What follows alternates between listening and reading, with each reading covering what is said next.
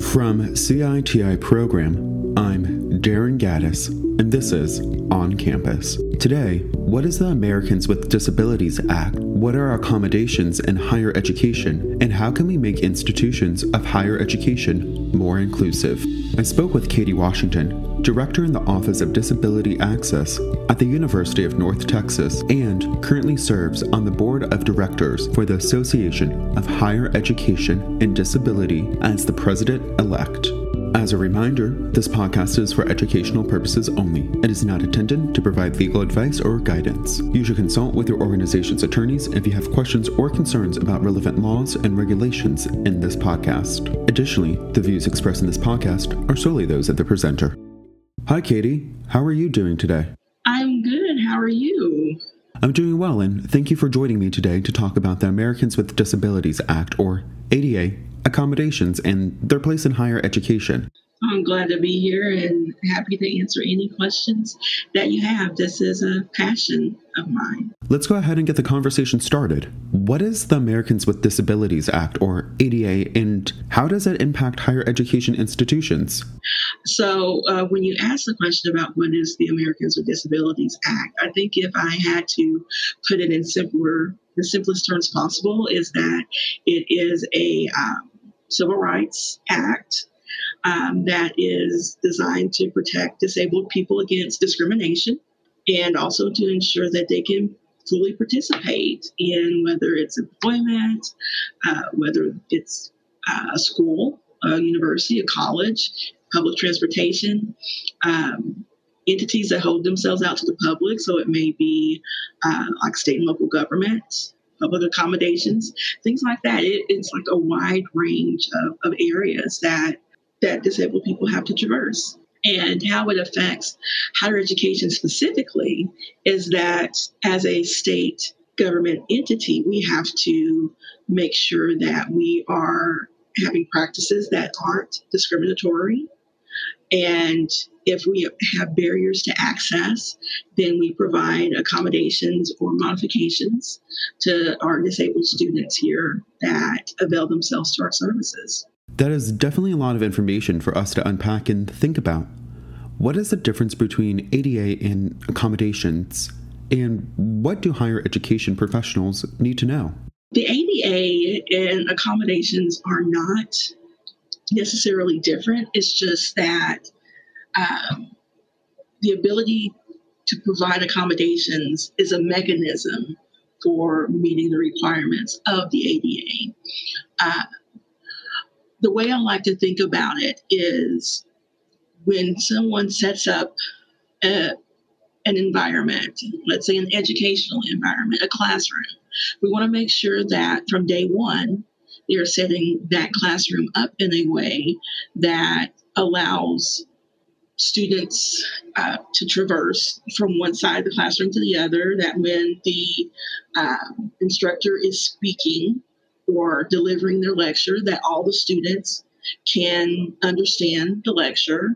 And so if we are creating the accessible environments at the very beginning where there's not discrimination against a particular student because they have a certain barrier, whether it's hearing, whether it's vision, then the reactive part is creating these accommodations. Thinking a little bit more about ADA and accommodations, a common question I have heard in higher education is, do you have to have an ADA disability to have an accommodation at your institution? The way I like to think about it is if a student has a disability, then they do have the capacity, if they so choose to have accommodations at a higher education institution. One day in the future, we hope that there's some things in place where where our disabled students have the same experience as our non-disabled students, where they don't have to avail themselves to an office and go through this big long process in order to be able to have access in the classroom. But the way we have things set up now, they do have to come into an office or communicate with the office on campus to create the accommodations that would be necessary. But we look at barriers more so than whether there's a disability, because you can have a disability, but it not necessarily intersect with the educational environment. You really just spoke to or hinted at this climate higher education professionals who deal with ADA and accommodations are trying to create this campus climate in which accommodations or what students would need for an accommodation are already in place. In creating this larger community of care, how does the ADA and accommodations impact issues of equity and access? It's a big impact.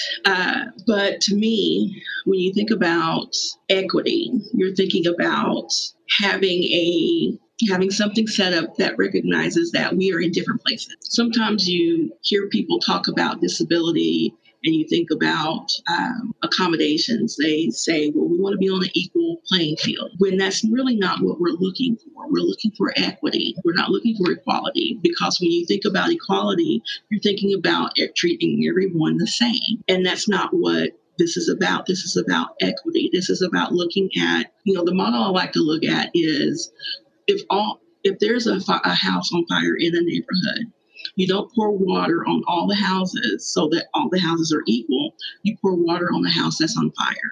And so when you think about equity, you think about making adjustments to handle the imbalances that the environment creates. And so that's what we're striving for. We're striving for a place where we don't have to use accommodation to meet the letter of the law. We want to look at the spirit of the law. The spirit of the law is when you start looking at equity and access.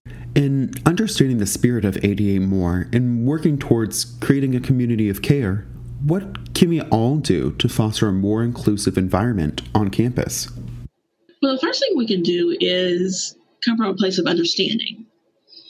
We have to understand that, number one, we are all members of the same community. And the only thing that separates us is that we all have different identities and experiences that makes us unique. And disability is one aspect of some of our identities that we have. And so it's an aspect of diversity. And then we have to realize that, as a community, we want all our members to feel included. We want them to feel welcomed. And we don't want them to necessarily feel like they're an afterthought. So when we think about the afterthought, we think about the student that decides that they want to go see the movie that's being played by campus activities. And they go in and they sit down, and they happen to be a student with a hearing diagnosis, and there's no closed captioning. So how would we feel about someone in our community not being able to enjoy what we enjoy?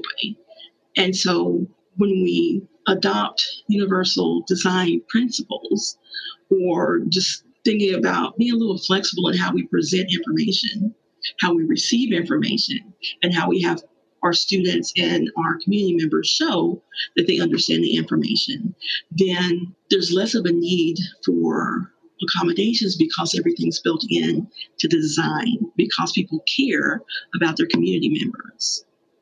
Katie, what else do we need to know? What we need to know is life has a lot of ups and downs for all of us.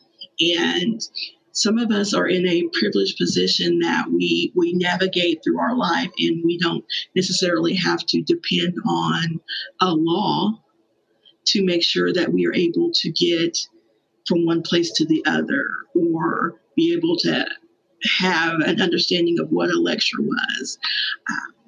And so if everyone just took an opportunity to learn about the disabled culture, just like they would learn about the racial culture or ethnic culture in the overall spectrum of diversity, then we would probably learn to be a more inclusive community, not only on our campuses, but outside of our campuses, within the communities that we serve. Katie, thank you for joining me today. Well, thank you for inviting me. This has been great. Be sure to follow, like, and subscribe to On Campus with CITI program to stay in the know. I also invite you to review our content offerings regularly as we are continually adding new courses and webinars that may be of interest to you. All of our content is available to you anytime through organizational and individual subscriptions. You may also be interested in CITI programs, a 21st century approach to ADA compliance, equity, and access webinar. Please visit the CITI program's website to learn more about all of our offerings.